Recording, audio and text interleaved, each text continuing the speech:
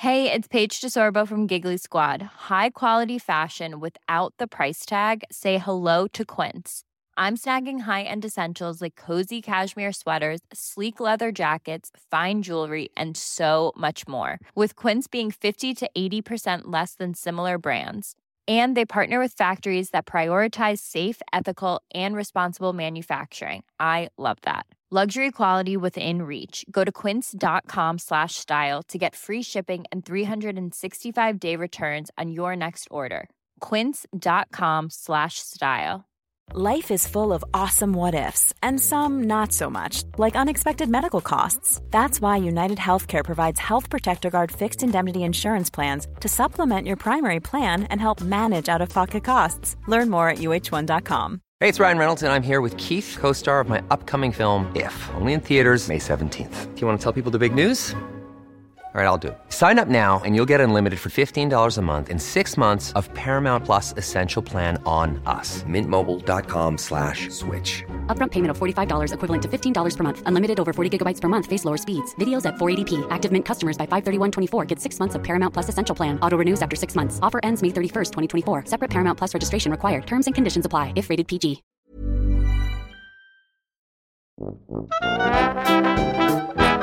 Welcome back to Libromania, a podcast for the book obsessed, featuring interviews with contemporary authors, discussions about key figures and movements in literary history, examinations of various genres and current events in the literary world, and celebrations of book nerddom. You know, bookstores, book design, book collections, and more. I'm David Kern. This is chapter 16, in which I chat with one of the world's foremost book cover designers, Mr. Paul Sayre, a man whose work you have seen numerous times, perhaps without even knowing it was his. You know, with a book cover, it's a visual graphic representation of a story, a novel, the act of reading, right? And I would say the same thing about a theater poster. Most people see the poster before they see the show. The poster has information on it that you need, time, date, obvious stuff. But also, what is this show about? What am I getting into when I go to this thing? I view both as a doorway to some experience that someone has. You know, with a book cover, you see the cover before you open the book. And frankly, I don't care about the marketing part of it. I care about making something that's a doorway to an experience somebody's going to have and creating something that is appropriate and compelling and feels right for that situation. Paul Sayre is a graphic designer who has operated his own independent practice since 1997. He's a frequent visual contributor to The New York Times. He's authored books, redesigned two of Canada's largest magazines, built and destroyed a life-size monster truck hearse for the band They Might Be Giants, and appeared in a 1990s Winona Ryder film. He received his BFA and MFA from Kent State University and has taught graphic design at the School of Visual Arts for the past 13 years. He lectures extensively all over the world and is a member of Alliance Graphica Internationale. You've seen his work before. He's designed renowned covers for books by Chuck Klosterman and Malcolm Gladwell and others, and he's been charged with updating the covers for the likes of Ernest Hemingway and Muriel Spark. He's done design work for the Criterion Collection, the New York Times, Time Magazine, and many other media companies and publishers. Plus, he's the author of a memoir called Two-Dimensional Man, in which he shares stories from his 30-year career. You can find it at Amazon or wherever you buy books. Elliot Earls calls it a, quote, gut-wrenching and at times hilariously compelling look into a designer's life. This is the only design monograph and memory I could honestly characterize as a page-turner, end quote. In today's episode, in this conversation, Mr. Sayre and I chatted about the process of designing a book cover and some of his favorite covers. If you subscribe to the notion that the old cliche, never judge a book by its cover, is nonsense, then this conversation is for you. Hope you enjoy. Thank you for being here. This is a show for people who are, as we like to say, book obsessed, and all the things that go into books, besides just the reading of them, besides just the words, are something that we're all kind of intrigued by. So I love talking to people who do typography and layout and cover design. So this is great fun for me, and I appreciate that you took the time. Oh yeah, thanks for asking. I wasn't familiar with your podcast, but I did. I mean, your subject matter is fantastic. I mean, some of the I got into a couple of them. So yeah, I appreciate the diversity. I'm typically talking to designers most of the time. Yeah. So this is it's nice to talk to the other side, I suppose. Well, one of the things I like to hear I ask novelists this a lot about how they kind of, what their motivations are for writing. Like, why do they put themselves through it? And, a lot of novelists talk about how it's both great fun and really challenging to be a writer. It's kind of a lonely thing. And I was wondering if that's true for designers too. Like when I'm sure there's some collaboration going on. You got to collaborate with, publishing houses, say, or editors or the authors themselves. But when you're actually sitting down and doing the work and having to conceptualize, the things that you're working on, is it lonely in that same way? Does it feel like a sort of a solitary thing? Oh, it is for me. Yeah. But I wouldn't say that's the same for all designers. I've had to accept that I'm sort of a loner creatively to some degree. And I learned that the hard way, working in different situations. A graphic designer can be part of a large team or be an individual. And I sort of gravitated through trial and error to, right now I'm working totally alone. For the first time in a while. I usually keep a small office, but I'm back to working utterly alone right now, and I just prefer it that way. I'm not a big collaborator. Collaboration's part of it. Yeah. For a writer too. I think that the parallels it's absolutely similar. The way I work, the way a writer works. And that goes for. You call it collaboration. You could also call it compromise.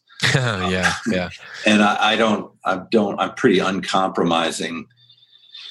As a graphic designer, I think that's it has its own challenges that are different than what a writer might be running into along those lines. But we all are kind of fighting the same battles, I think, in a lot of cases. You mentioned that you're kind of uncompromising. And so that, I guess the implication being that leads to some challenges when it comes to working, not working alone. But do you think that you have some leeway to be uncompromising because you've managed to achieve a certain level of maybe reputation or respect that you didn't have when you were younger, or when you were younger, was your kind of uncompromising nature in your work what maybe helped you become successful? I would say both of those things are definitely true. When you're starting off, it's hard to get anyone to listen to you for good reason. In a lot of cases, what do you know? What did I know? Yeah. But I knew, I went to grad school for graphic design as well as undergrad. So, by the time I left school, I had learned how it needed to work for me, even if I didn't understand at all how it fit into the world, which I didn't. But by it, when you say it, there, do you mean your process? Yeah, the way it needed to work. I think again, a graphic designer can get into all kinds of different things. Again, this is very different from, I guess it's the same with writing. A writer can write for news and work for a newspaper. You can write novels and be a creative genius, work alone. Yeah. And there's everything in between those two things. You can write ad copy, right? Mm-hmm. Yeah. So, in grad school, I was designing my own typefaces and inventing everything, taking my own photographs and having total creative control over the work that I was doing. Even when I had clients when I was in college, I did a lot of work for the School of Art Gallery. A lot of it was art-based and related to the design department. And, I was getting these things printed. So in some ways, it was like being a working designer who had clients and had to satisfy certain needs that related to those things. But it was very open and free. And, when I I started working. I got married and moved to Baltimore and started working at a marketing communications firm. Having loans and just having an understanding that this is what you do. You go out and you get a job, right? Yeah. Well, I was miserable. Oh my God. It just wasn't grad school. Whether that was process or whether that was the work the work that I was working on. We did a lot of work. They did a lot of work for colleges and universities. So there were these view books. Oh, yeah. And it was, in the end, it's all learning experience. And I realized I use those early work experiences every day, I think, even though there was a lot of misery for me involved creatively anyway. But I just pursued at that time work that wasn't related to it. I was interested in the theater and silkscreen, so I approached a theater and started doing silkscreen posters. And those posters were the things that got me into designing book covers. Oh, okay. Interesting. Absolutely. It wasn't a plan. I just sort of stumbled into it. It was my need to have utter creative control over what I was making. But I still felt the need to have a purpose, I say, because, a client, while graphic design doesn't always need a client, it's certainly traditionally why the discipline exists, the profession exists. Yeah. No one was asking for work that I was doing on the job. They wanted these theater posters. Yeah. And the transition from doing that to getting paid to do book covers was sort of a revelation, but it wasn't something I could have planned. So how are those posters that you were doing similar to book covers? Like, what about them led you into the book covers?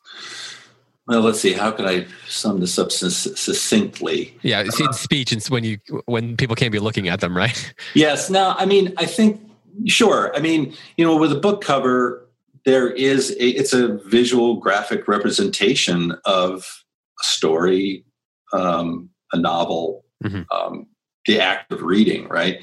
And I think I would say the same thing about a theater poster. Most people see the poster before they see the show. Sure. Maybe the poster has information on it that you need, which is different from a book cover in some ways. Time, date, whatever, obvious stuff. But also, what is this show about? What am I getting into when I go to this thing? If I go to this thing, it's I view both as a doorway to some experience that someone has. With a book cover, you see the cover before you open the book. And frankly, I don't, with book covers and theater posters, while I think some of it's sort of interesting, it's not my job to sell books. I don't care about the marketing part of it. I care about making something that's a doorway to an experience somebody's going to have, and creating something that is appropriate and compelling and feels right for that situation. Do you see yourself as being able to shape the experience of a reader with a book? I guess that's true. But I would say that's not my mindset usually. Yeah. My mindset is usually to try to do justice to the book. And since, obviously the book's the important thing, and I'm trying to think of the best way to say this. The cover is, look, let's get back to the marketing thing. There's people would disagree with me, but especially people in the marketing department, but book covers do not sell books. You could have no cover. In fact, I've been threatening for years just to send in just something with nothing on it. If it's a good book, it will. One of your podcasts recently was on Confederacy of Dunces. Yeah. That book sold without any marketing. Yeah. A good book will sell. A bad book will not sell. Or a book that people don't like won't sell, and it doesn't matter what the cover is. There's certainly plenty of bad covers on books that have been popular. Yes. Yeah. Maybe the majority now that I think about it. Yeah. No, I think a book cover can help the process somehow, but when it comes down to it, I think it's much more, it's a dust jacket, it's, Yeah. So I think that I don't have aspirations, or do I think it's a good idea for a designer to be messing around with creating, I don't know, your own sort of opinion about what you're getting into. Right. Do you ever, so one of the things that I was thinking about is if you're thinking about designing a book cover, then ostensibly you'd have to read the book. So does the reading experience of a book that you're going to design a cover for, is that different than most other times that you read a book? Or are you kind of constantly always thinking about how you design the cover? No, I'm ashamed to admit this, especially in the context of your podcast, but I really don't read anything now that isn't something I'm not assigned to. Yeah. Well, I imagine you've got, there's probably a lot of reading that you have to do, hours of it. Yeah. Yes. No. So I'm doing it all the time anyway. And quite often I gravitate toward more challenging books. So, a lot of times you have to read them multiple times to even get a grasp of what it is, Yeah. The reading is super important to me. And it creates a sort of strange filter in terms of what I'm reading, but that gets also to the idea that I have to be super careful about what I agree to take on in terms of commission, because I have to read it. So I learned that again through trial and error. I had this relationship with this art director.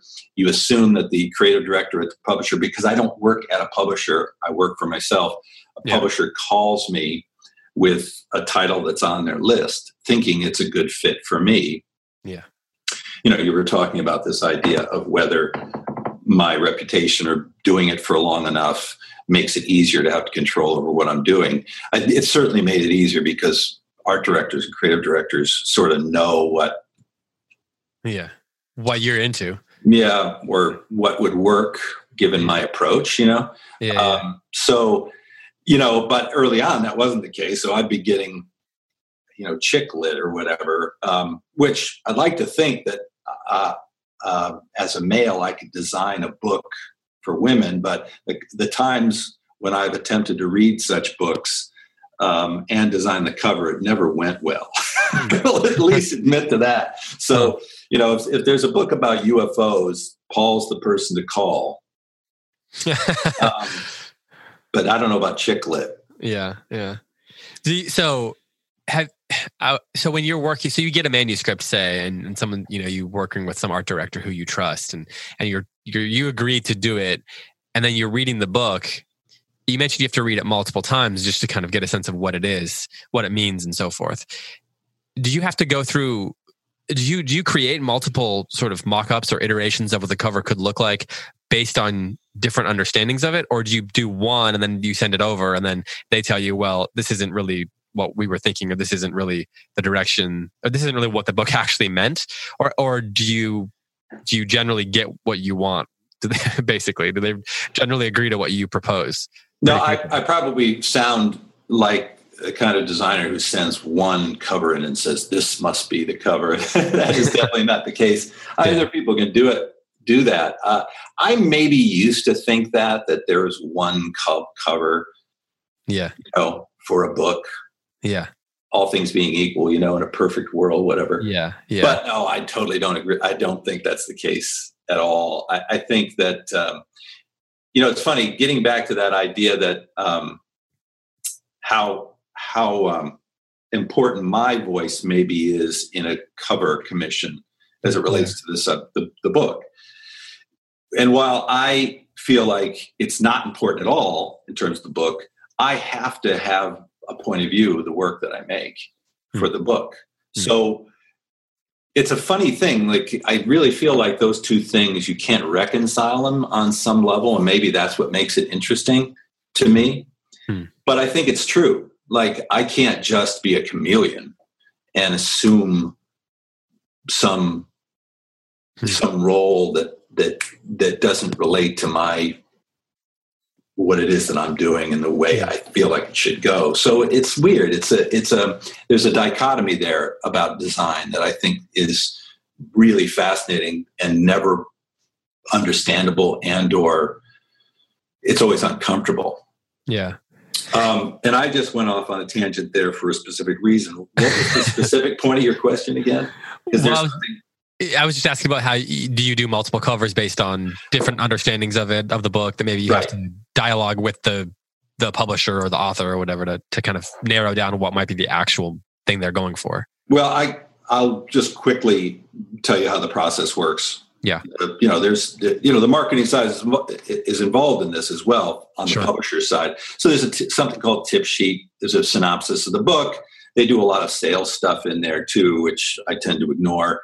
But they, similar titles, which I also can't stand and ignore totally. I can imagine that would become kind of a crutch if you're not being attentive. Well, it's not even a crutch. It's just it's understandable. Look, the publisher wants to sell books, and they want to know. They want some track record for books that were successful. So this is why you see a lot of books that look similar out there that are in certain genres, right? Books that were successful, and so the marketing side feels more comfortable when you do a cover that's similar to this other book that's similar that did well, right? I mean, it makes sense. It's hogwash, but it makes sense. But anyway, I feel like there's also conversations with the creative director that's talked to the editor about the book, and there are oftentimes tacks, that ways of approaching it that make sense given larger themes that might not be readily understandable when you're reading a book that might inform what I do.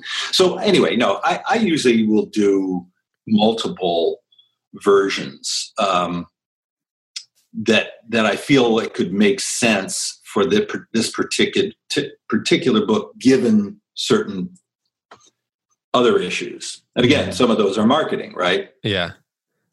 Yeah, so you kind of have to take into account, you at least have to be aware of those marketing concerns. Absolutely. Absolutely. Going into it without any of that it would make it very difficult, just in a practical sense, to do work in this world that exists out there. Sometimes most of the time you ignore it, or you make reference to it in some subtle way, but it's in there.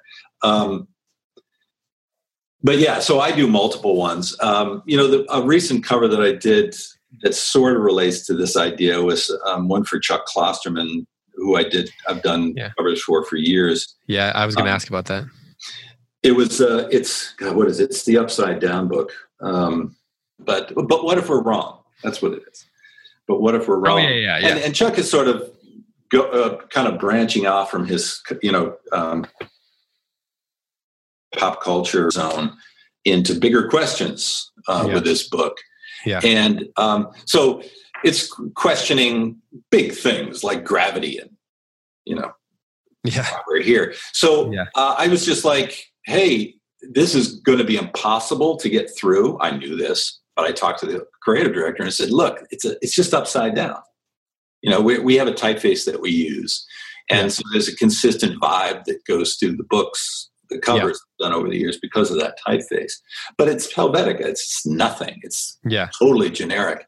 Yeah. And so I'm like, it's totally generic, and it's centered, and it's as big as we can make it because Chuck's name is really long. Which is always the thing. Really long. And so it can only his with this typeface, his name can only get so big. So it's like that upside down, and that's the cover. And I told the creative director, I said, listen, I know this is going to be almost impossible, but this shouldn't have any other text on it. There's no from the author of, or no subtitle or anything. For this to work, it's got to feel monumental. And I said, I know that's a tough sell, but and then that was that one that I felt really strong about, but I did 3 or 4 other ones that had space textures on it and other things. And they ended up doing it. Do you interact with Chuck Klosterman during this process, or is it just with the art directors? Not at all. Not in this case. I've met Chuck a few times, but any interaction we have is highly controlled by the publisher. They definitely do not like it when the designer and the author go away secretly to waste money and time. Yeah, of course not. And again, that's totally understandable. They are publishing this book. They are investing in this book. They have to have control over how it's put out in the world. So can I ask you a little bit more about this cover? Because sure. You mentioned it's Helvetica, which is the font that you have used. It's for all of his books. Is that right? Yeah, starting with Sex, Drugs, and Cocoa Puffs. I'll just say briefly, I can't remember what year that was, early 2000s, I think, but he had published a sort of a hair metal memoir before this. I believe this was his second book. And I didn't design the first one.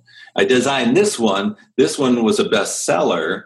And so therefore the marketing people were like, well, all the books need to look like this. Is that, I mean, so my question was going to be, is that good? I mean, does that make you happy? I mean, does that excite you that they like that? And so then they all want that same font. I mean, as you said, Helvetica is sort of this, at this point, it's almost, I don't know what the word is. It's almost visible. Yeah. That's great. That's a great word. I mean, does it excite you to have to figure out, how do I use this font? How do I use this aesthetic for the next 10 books? Or are you like rolling your eyes and thinking, there goes my font? Well, this falls in the category of branding the author. Yeah. Meaning similarity between covers so that you understand the author's vibe, right? So the author of this vibe in this case is invisibility. Yeah, right. No, I mean, Chuck's humor is pretty dry. Yeah. Biting, a lot of sarcasm in it. Yeah. And so, but it's also, and it's, Sex, Drugs, and Cocoa Puffs is, there's Beyonce in there, and it's pop culture references. And so I think it's fairly high-minded popular culture observations is the way I would describe it. And it's funny. Yeah. But it's also fairly dry. So that was sort of the challenge with that one. Getting back to the way that question, I think in this case it made sense to me. And I sort of liked the sort of nothingness of it. It was sort of like the type was structured and almost nothing. And then there was some kind of image that there was a conceptual twist to. So, the Sex, Drugs, and Cocoa Puffs is a bird's eye view of a cereal bowl with drugs floating in it instead of cereal. Yeah. So it's like sort of a forced idea in a way. Then I went back and was asked to redesign for his first book, Fargo Rock City, that I mentioned, to work with this book. And so this is a cow that's got Gene Simmons. Yeah, I'm looking at it right now. Yeah. Fur thing. Yeah. And then the next one and on, right? So, yeah, I mean, no, I didn't roll my eyes at all. I thought it just made sense. It was smart in not only in a marketing standpoint, but I think like I would separate marketing from kind of the branding part of it, even though the word branding relates to marketing. Yeah. Let's say it's got the covers have a cohesiveness and identity. I'm more comfortable talking about it that way. Because why wouldn't you, with an author that's writing a lot, it's prolific. Yeah. There's going to be a number of different titles here. They're all going to be related because of the author and the author's interests and point of view. So on that level, it makes sense that they're interconnected visually somehow. So you use Helvetica, which you call invisible, but of course it had its heyday, right? I mean, there's the documentary about it and everything. Was that what was when you thought let's use Helvetica back in the early 2000s?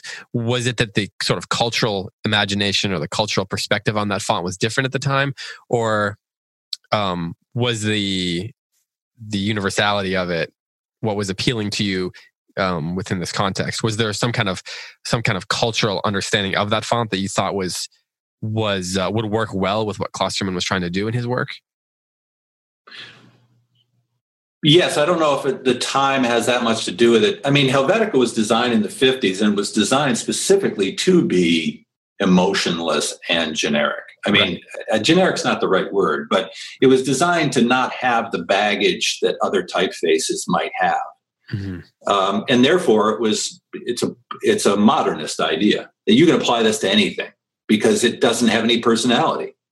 So you can apply it to the New York City subway, and it feels however it feels. Usually, it's a that modernist template, and it has a very strong structure to it. And so his covers have some of that vibe in it, but I don't know if that changes. You know, the way Helvetica is viewed is always sort of been this, and now as it was 15 years ago when I started these titles, or however long it was.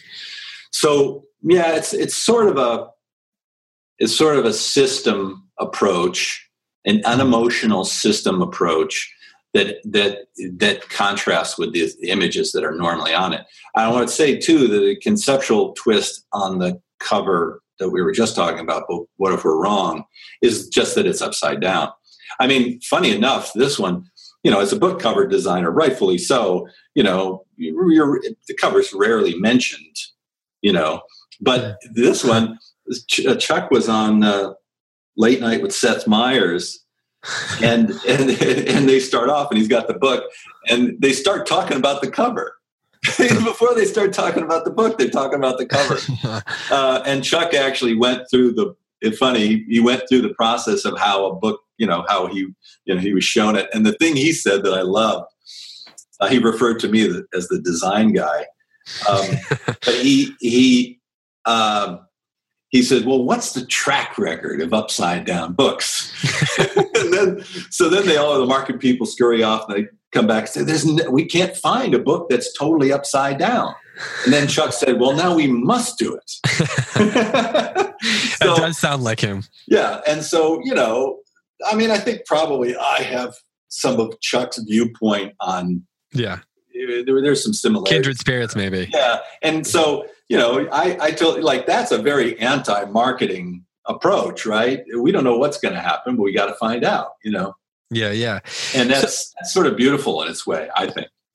So one of the things that when I'm looking at book cover, like I'm even looking at on bookcoverarchive.com, there's like a page for you on there.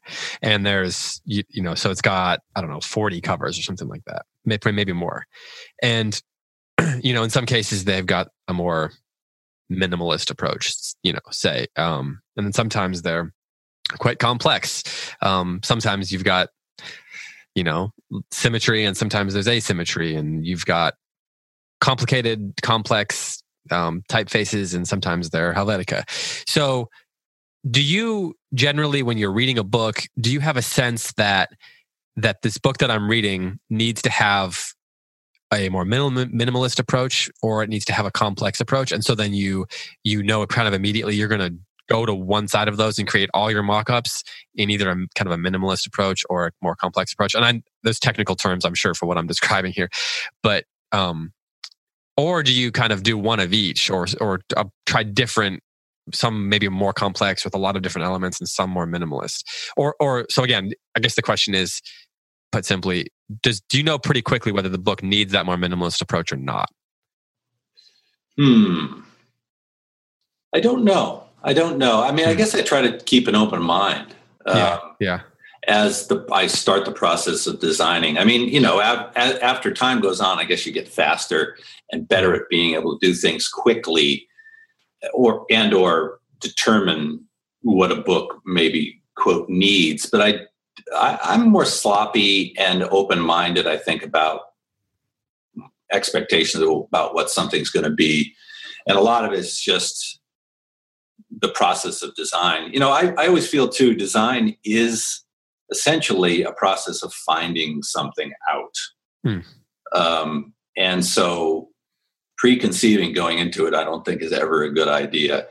even though, after you've designed hundreds of book covers, it's human nature to do that. But and I think for the better sometimes. I mean, because we have budgets and deadlines and things have to be done. So it's not an open-ended. It's not an open-ended process, but I try to keep an open mind. While you were doing that, I knew that I haven't been here in a while. I hate this website. I hate my page on here because there's so much stuff in here that it's just a mess. There's a lot of stuff in here I didn't design. Oh, really? I mean, there's paperback versions of things that got changed and messed with, or that I didn't even do. Huh. There's one in here. It's how you play the game with colored dots on it. I didn't design that. There's probably 25% of these books I didn't design. Interesting. And I would say there's another 25% that were mucked with after I designed them internally, and a third reprinting of something, or a sticker was plopped on it or something. So it's a little infuriating. I actually, the internet's like this, but but that's, here you talked about asides. I'm always really, the design credit that is always something that I'd rather have my name not on something if I don't have 100% control over it than actually have my name on there. And that makes sense. I'll tell you one quick story. So a lot of times I go to the Strand in New York, down in the basement. It's a great bookstore. Awesome. But down in the basement, they have I don't know what the section is called, but it's just they have tons of copies of the same books that didn't sell, and they're all packed down there. There's a term for it in the booksellers. But anyway, when it's not a current book, it gets put down there, and if there are bunches of copies. So I'll go down there to get extra copies of books that I've designed for samples, whatever, for my archive. Yeah. And so I was working on this awful book called Cadillac Beach. This was one of the books that I'm talking about years earlier that I had to read, which I wish I didn't have to read, and I'll try to avoid these types of books. But anyway, it was terrible. At a certain point, I just said, you know what? I'm resigning. I'm quitting. You guys go and find another designer. This is not working out. So, or I may have said, just do whatever you want with it. Just don't put my name on it. Anyway, I pull out, I saw the spine said Cadillac Beach. I'm like, and it had this teal color that we were working with. So I'm like, oh God, what did they do with it? I pulled it off, and it was this awful cartoon of a pink Cadillac with teeth. It was just whatever. And so I'm like, oh my God, I'm laughing. And I'm like, who put this one to bed? And I opened the back set. It says design Paul Sayre. And I literally made an audible, oh, 4 or 5 people looked over at me. So, it's usually. Can you do anything about that? No. I mean, I guess they've all been printed. What are you going to do? I know. You're going to do 1,000 copies or and thousands who cares of copies anyway, except for me. But I just, so that happens a lot too. Anyway, that's an aside. Well, okay. So, I was thinking about how you did that. So you did do the Hemingway books, right? Yeah. Okay. So I assume you were commissioned to do the whole series. You've got The Sun Also Rises, For Whom the Bell Tolls, A Farewell to Arms, The Old Man and the Sea, and so forth. That might cover it. Yes. But you've also done books by, classic books or collections of short stories, or, you did a Nabokov book, or however you pronounce his name.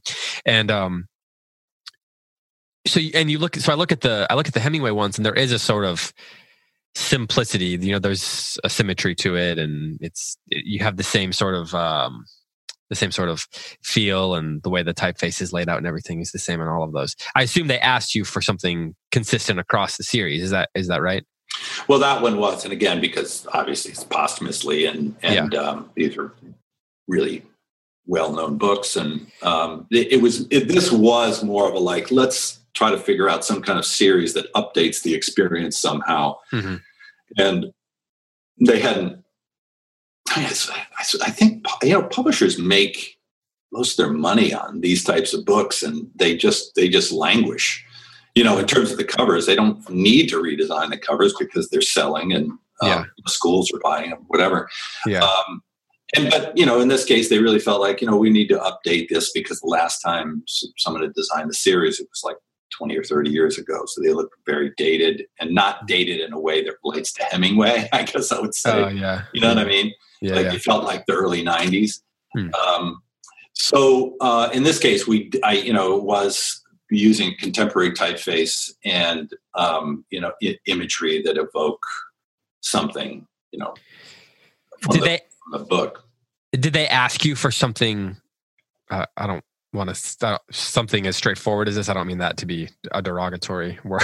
No, and these are similar to the what we're talking about with the Klosterman ones, where we're thinking of them as a series. Yeah, and the type is super simple, sort of understated. Yeah, but classic in its way, and then the imagery again relates to the book. Yeah, we did again with this one. We did maybe 3 or 4 different ways of approaching a series, and this was the one that felt the most sort of contemporary and right for the moment. I think we did these. Is it actually your favorite of the ones you did? Yeah, okay. It is. Jason Fulford, photographer, was the photographer I was working with on these, and he. It's a subtle thing, but for the image for Old Man and the Sea, he went out in a boat all day with a couple of old fishermen out in Montauk to get that image. Yeah. The image from the he didn't travel for all of these, but he didn't do The Sun Also Rises, because this was a funny one. The creative director, John Fulbrook, at the time, called me and said, "Hey, would you like to redesign Ernest Hemingway's books?" And I'm like, "Of course." And he said, "Here's the catch, though. The first one is Sun Also Rises, and it has to have a bullfighter on it." It's funny how like expats, like, the romantic idea of expats, and bullfighting would seem like a kind of avant-garde, interesting idea. Now it's just awful. So anyway, we use a stock photo. I'll make them blurry, It'll diffuse some of the awfulness involved.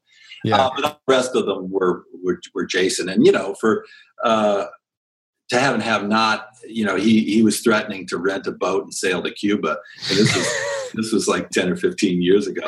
Yeah. Well, that's the best plan. Yeah. I love that about him, and I definitely feel like. The reader isn't going to be conscious about that, but that's in there, if there's that much care and that much effort involved in, the making of a cover, I think it resonates, Yeah. in ways that, can't really be articulated and probably wouldn't even be noticed, maybe. But it's in there. So for something as simple as like symmetry, a lot of your work has, I guess seems like, I guess I don't know which covers on this list, for example, that you actually did now. But there's a lot of asymmetry. I'm looking at, did you do the Full Blood Arabian? The one with the horses? Yes. That was for New Directions. That's actually a soft cover poetry edition that they do. So, a book like that where the titles are sideways, and is that just something where you just kind of play with it and you have an image and you're like, well, so how do I fit this much text on? I know there's a long line of text on the second line under the, where it says who it's translated from. Right. So, I'm sure you have all these challenges you have to overcome or figure out how to solve, whether it's the amount of text on the cover or the sort of whatever the size of the book actually is and so forth.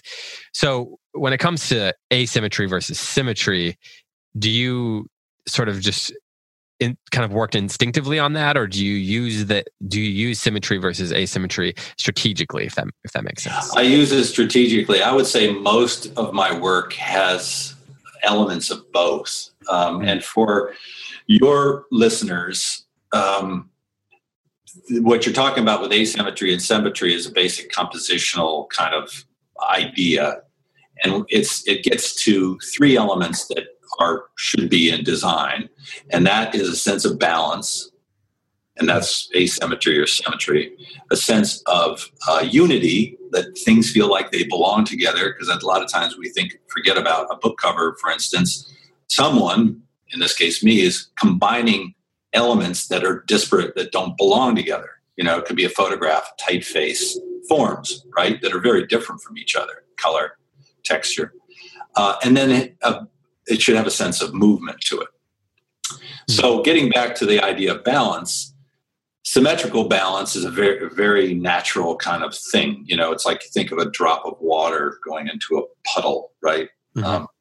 Symmetry is a very natural occurrence. Asymmetrical balance is sort of very unnatural in some ways. But asymmetry is as a way of balancing a composition is much more interesting usually to look at, because it's sort of like the analogy of a chair is perfectly balanced, doesn't feel like it's going to fall over, but it's not something you want to look at for an extended period of time and contemplate, right? Yeah. Asymmetry is more like a high wire act, like something could fall, a person could fall at any minute, so you can't take your eyes off of it. That is the non-academic way I would describe that. Composition is as complicated as music theory, if you believe it.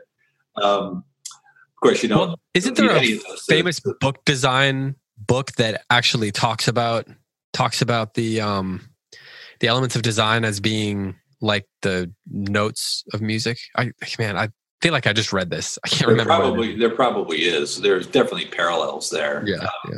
But anyway, there's a science to it. Anyway, I tend to incorporate both quite often in my work. And usually I think it gets more interesting when you are playing with those two ideas and not quite ever kind of landing in one place or the other. Now, I say that, again, getting back to that Chuck Klosterman book with the center type, that one's totally symmetrical. But the thing that I would consider sort of asymmetrical in it, even though it's more of an idea than actually forms being moved in different places, is that it's upside down, right? It's a twist. So your brain is still kind of responding to it as if it were asymmetrical. Yes. Yeah. And so I'm looking on this thing. It's funny that cover this is another thing that might be an aside, but it's definitely something that needs to be said. In this case, this cover, the Full-Blooded Arabian, was a cover that I actually didn't design with my own hands. My designer, Eric Carter, designed this cover. I may have looked at this and 4 or 5 other ones and said, hey, that one's great. Let's do that one. Okay. And maybe shove this over a little bit. So, while I probably more than most designers am hands-on and like it that way. There have been times over the years where a designer who worked for me did most of the heavy lifting. Sure. And that's the case with here. I just wanted to mention that. But, that's what makes it. If I was just doing this book cover archive, I probably wouldn't put this cover on there just because I didn't have. But that, again, it was done from the office of Paul Sayre. So it's, it's funny because the cover next to it here, we're referring to this thing and your listeners can't see it. But I did a series of covers for Clarice Lispector, the Brazilian author. Mm-hmm. New Directions has been doing new translations of her for an English-speaking audience, which is amazing. And it introduced me to her, which I'm very thankful for. But in this case, there were 4 different covers because they'd been written in the 60s, whenever they were 50s and 60s, whenever they were written. And it gave me the opportunity to kind of not think of the covers. I didn't need to read these books. In fact, I haven't read 2 of them. Because what we did was we used it as a way to put the author front and center with these covers. And so it's and she was just an incredible looking person. There's no other way to describe it at every point in her life. And so this is a really beautiful photograph of her as a young author. And so it was a way for us to sort of design 4 books with the same image. So it's sort of a puzzle. Each book has a piece of her face, and then the books can be sort of, you can kind of put them together and it completes the portrait. And again, these covers, I would say, are symmetrical in their way, but also very asymmetrical, because when you put them all together, it's a very symmetrical experience. But each individual cover is very asymmetrical because it's only a part of it. So do you have instances where, the text might be symmetrical, but then the image behind it is asymmetrical, and vice versa? Is that a way to play with it a little bit, or? Yes, absolutely. Sure. Yeah. Would you consider that where a designer is just having fun, or is there a strategic way, like you're actually trying to do something to, well, I don't mean to say that you're being manipulative or something, but that you're trying to do something with the imagination or brain of the person who's looking at it, or is it more you having fun? No, I think it's probably both, frankly, because I love composition. Yeah, fair enough. I love moving things around. I love moving things around on a page and then seeing what happens. It's why, I have no idea. Well, I guess that's why you do the job, right? I guess you don't question at a certain point. I'm looking at another one here, The Visible Man by Chuck Klosterman, and it takes the idea of this Helvetica and centered thing, but I actually put type on a wall. And the image in itself is very symmetrical. If you look at it, it's the seam of the room is right in the middle. The type is centered. But then the elements of the room are mixed up and asymmetrical. The windows on the left, the plants sort of on the left, a little further over, and this image on the right of a person holding up a piece of paper in front of their face is on the right in the upper portion. And the thing I love about playing with form in this way in terms of composition is, if you take one of those elements out, the cover sort of doesn't work compositionally. So I think that these sort of ideas are, like I said, the analogy of the high wire act is perfect. Again, there are many instances in music where you want something that you're playing to resolve or to make the listener hang for a minute, and then it resolves. This you're sort of doing it in one flat thing. It's not a linear experience, a book cover. Unless it's moving, of course. Maybe we're heading there. We certainly are in the terms of how they're marketing books now. I don't get a lot of requests to do that, but you a lot of times you'll see on a website somewhere where the book cover is animated. Yeah. So it's not time-based, but it sort of is, because you want to engage somebody, and compositional ideas are meant to move the eye around the page. And engage, I'm fascinated by that idea that if you take one element off, it doesn't work. Is that something that you're kind of constantly after, like that to you, when you get to the point where there's nothing that could be taken off the page, that's sort of where you've met the demands of that cover? Maybe you've even gotten to where it's just like, that's a perfect cover.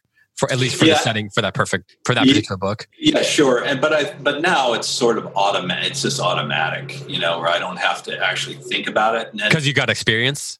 Yeah, sure. Yeah. Again, the music thing would be a perfect example. If you're learning, you're concentrating on what you're doing. Well, when you're actually playing, you don't think about it. You just do it.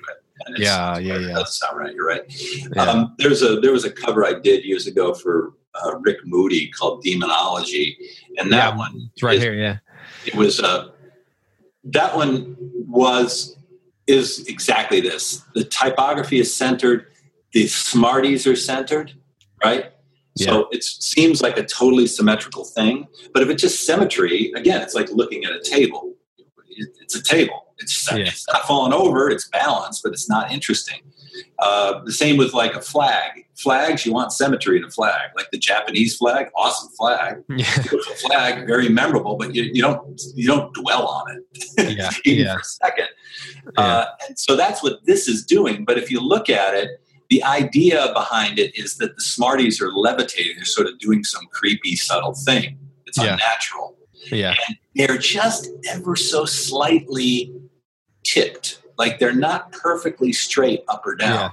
Yeah. It gives the feeling it helps to enforce the feeling, but the fact that it's just not quite perfect is the thing that activates that cover. Hmm. No question about it. There's the little twisty piece on the plastic wrappers at the top, sort of curved a little bit. Yeah, and the same with that. I do a lot of work for the band They Might Be Giants, and the first album cover I did for them was for a release called Join Us, and it's got a ridiculous monster hearse. It's a hearse that's a monster truck. It's pink, and it's crushing. We were talking about Helvetica. It's crushing Helvetica. It's riding over it, right? In fact, that when I presented the idea to the band, John Flansburgh was like, "I love it, but we're not a Helvetica band." He said to me, "It's great." But then I said, "No, but it's an anti-modernist statement. It's crushing Helvetica." And then he was like, "Oh, it's great." But if you look at that album cover and you put your hand over the truck, you'll notice the type barely is moving. But when the truck is in there, it's just one word that's at an angle. The rest of it's very structured. But it's sort of an optical illusion. But it just, in concert, it totally works. And it feels like the Helvetica is being, starting to be crunched like a car, would be underneath the wheels. Again, these are all, I love that we're able to sort of geek out to this level, because I think it's like, these are the things that make you want to get up in the morning and what you do, Yeah.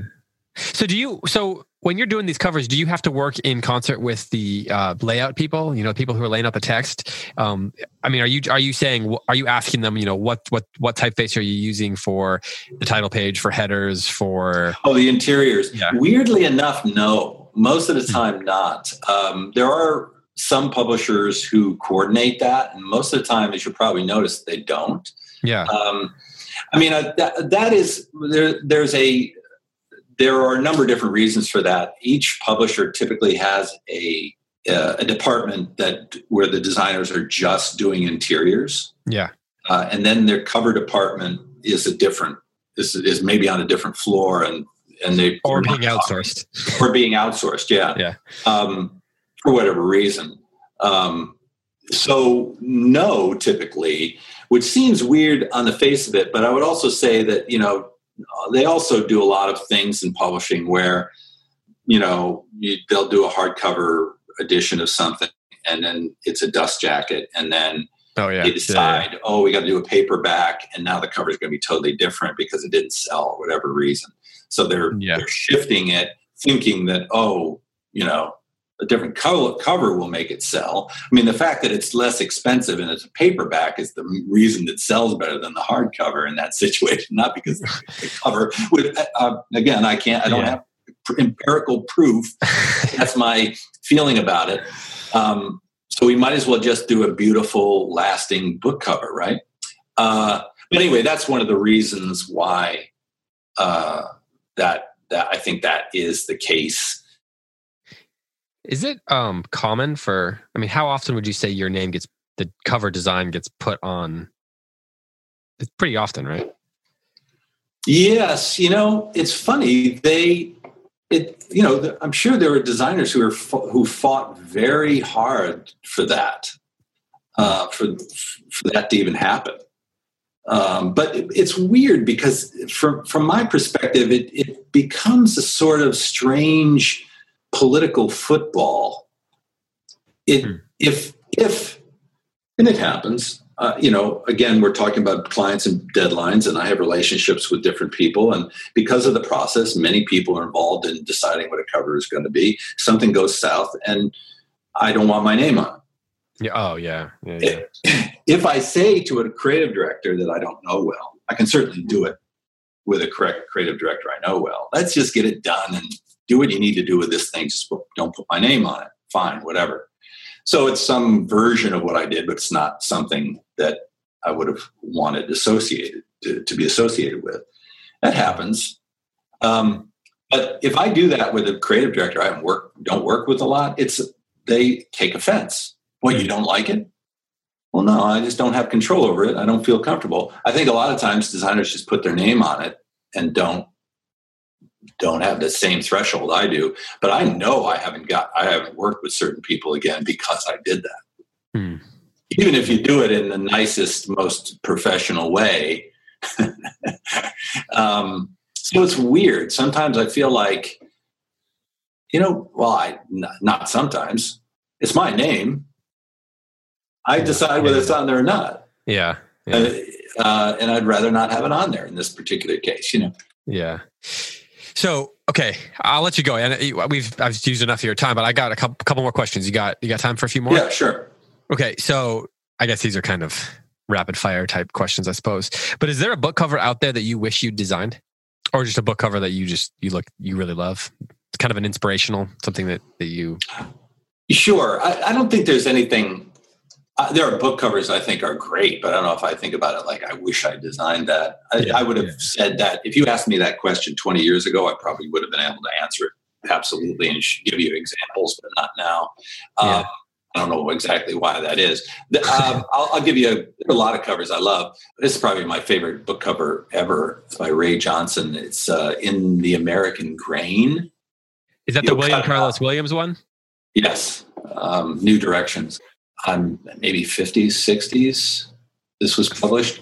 And I don't know what it is about this cover, but I just love this cover. It's so nothing, but it's got a hand on it. Yeah, I see it, yeah. And the type is just sort of seemingly unconsidered, but it's just, I think it's beautiful. The black and white, it's kind of a black and white photo. Yeah. I remember where I saw this cover. I was visiting Yale, the design grad school at Yale, to do a lecture or something up there. And I was in the bookstore that was near campus, and I pulled this off. I was like, oh, but he's not a graphic designer. He's an artist, outsider artist.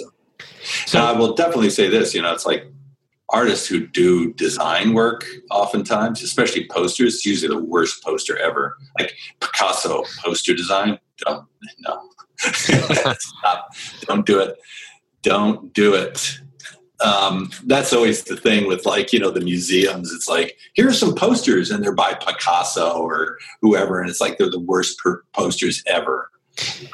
As much as it's only good as a curiosity. Yeah. I don't know. They think because it's Picasso.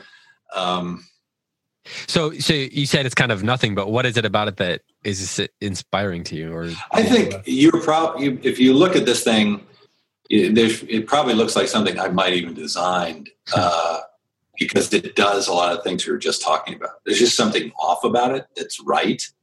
Yeah. And that activates it. It's almost nothing, but that aspect is unrecognizable. There's something not reconcilable about the elements and how they were combined. But it works. Well, it's got that subtle asymmetry. I mean, obviously In the American Grain is pretty tilted, but even the way the fingers are kind of the middle finger and the ring finger are kind of split just slightly. Yeah. There's just something compelling. The shadows, but very compelling about it. I'll just leave it at that. But. Yeah, I love that color. Is there a classic book, maybe a classic work of literature that if you ever got the chance to redesign the cover for, you'd be really excited? These should not be hard questions. This should be pretty easy. Often people are asking me, what would be your dream project? Yeah. I don't have any. Well, how about this? One of my favorite books is called The Selfish Gene, Richard Dawkins. I'd love to redesign this cover. It's an amazing book. The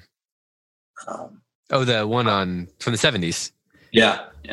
Wow, the 70s cover. Those 70s covers are. It's like those the one with the illustration. Yeah, the illustration. Crazy amoeba. That one's pretty hard to beat. That's the one I have. But these covers are terrible. Yeah.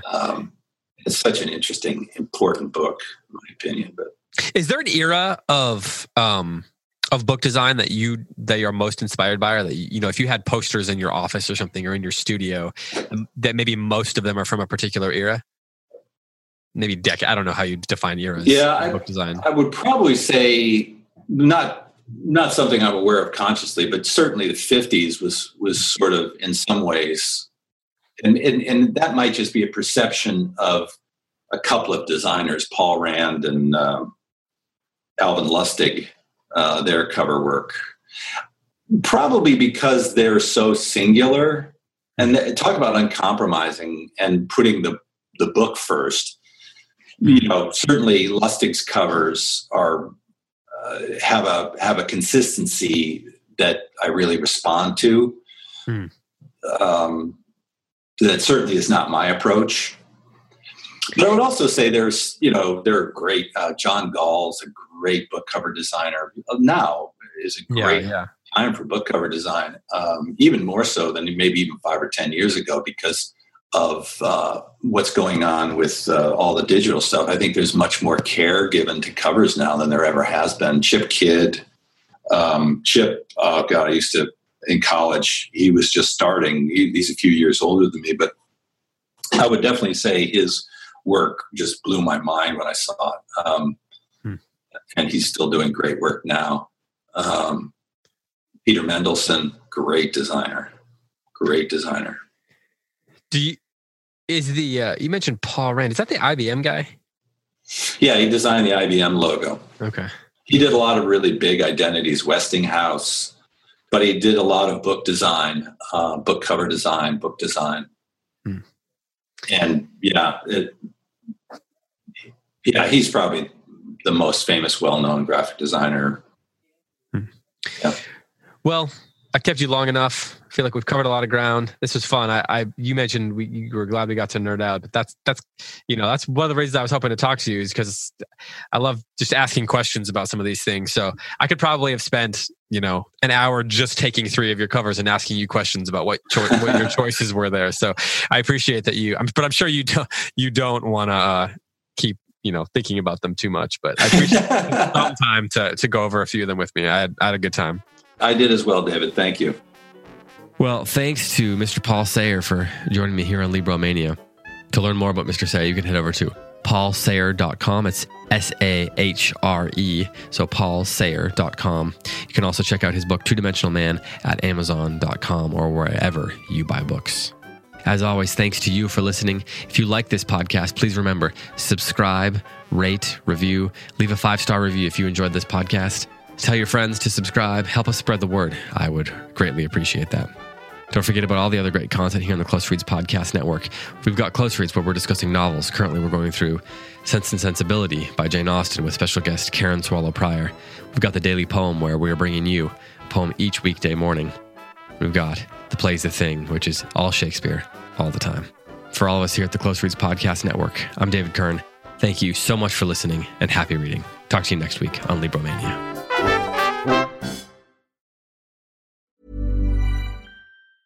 Mom deserves the best, and there's no better place to shop for Mother's Day than Whole Foods Market. They're your destination for unbeatable savings, from premium gifts to show-stopping flowers and irresistible desserts. Start by saving 33% with Prime on all body care and candles. Then get a 15-stem bunch of tulips for just $9.99 each with Prime. Round out Mom's menu with festive rosé, irresistible berry chantilly cake, and more special treats. Come celebrate Mother's Day at Whole Foods Market. Imagine the softest sheets you've ever felt. Now imagine them getting even softer over time. That's what you'll feel with Boll & Branch's organic cotton sheets. In a recent customer survey, 96% replied that Boll & Branch sheets get softer with every wash. Start getting your best night's sleep in these sheets that get softer and softer for years to come. Try their sheets with a 30-night guarantee. Plus, get 15% off your first order at bollandbranch.com. Code BUTTERY. Exclusions apply. See site for details. Even when we're on a budget, we still deserve nice things. Quince is a place to scoop up stunning high-end goods for 50 to 80% less than similar brands. They have buttery soft cashmere sweaters starting at $50, luxurious Italian leather bags, and so much more. Plus, Quince only works with factories that use safe, ethical, and responsible manufacturing. Get the high-end goods you'll love without the high price tag with Quince. Go to quince.com/style for free shipping and 365-day returns.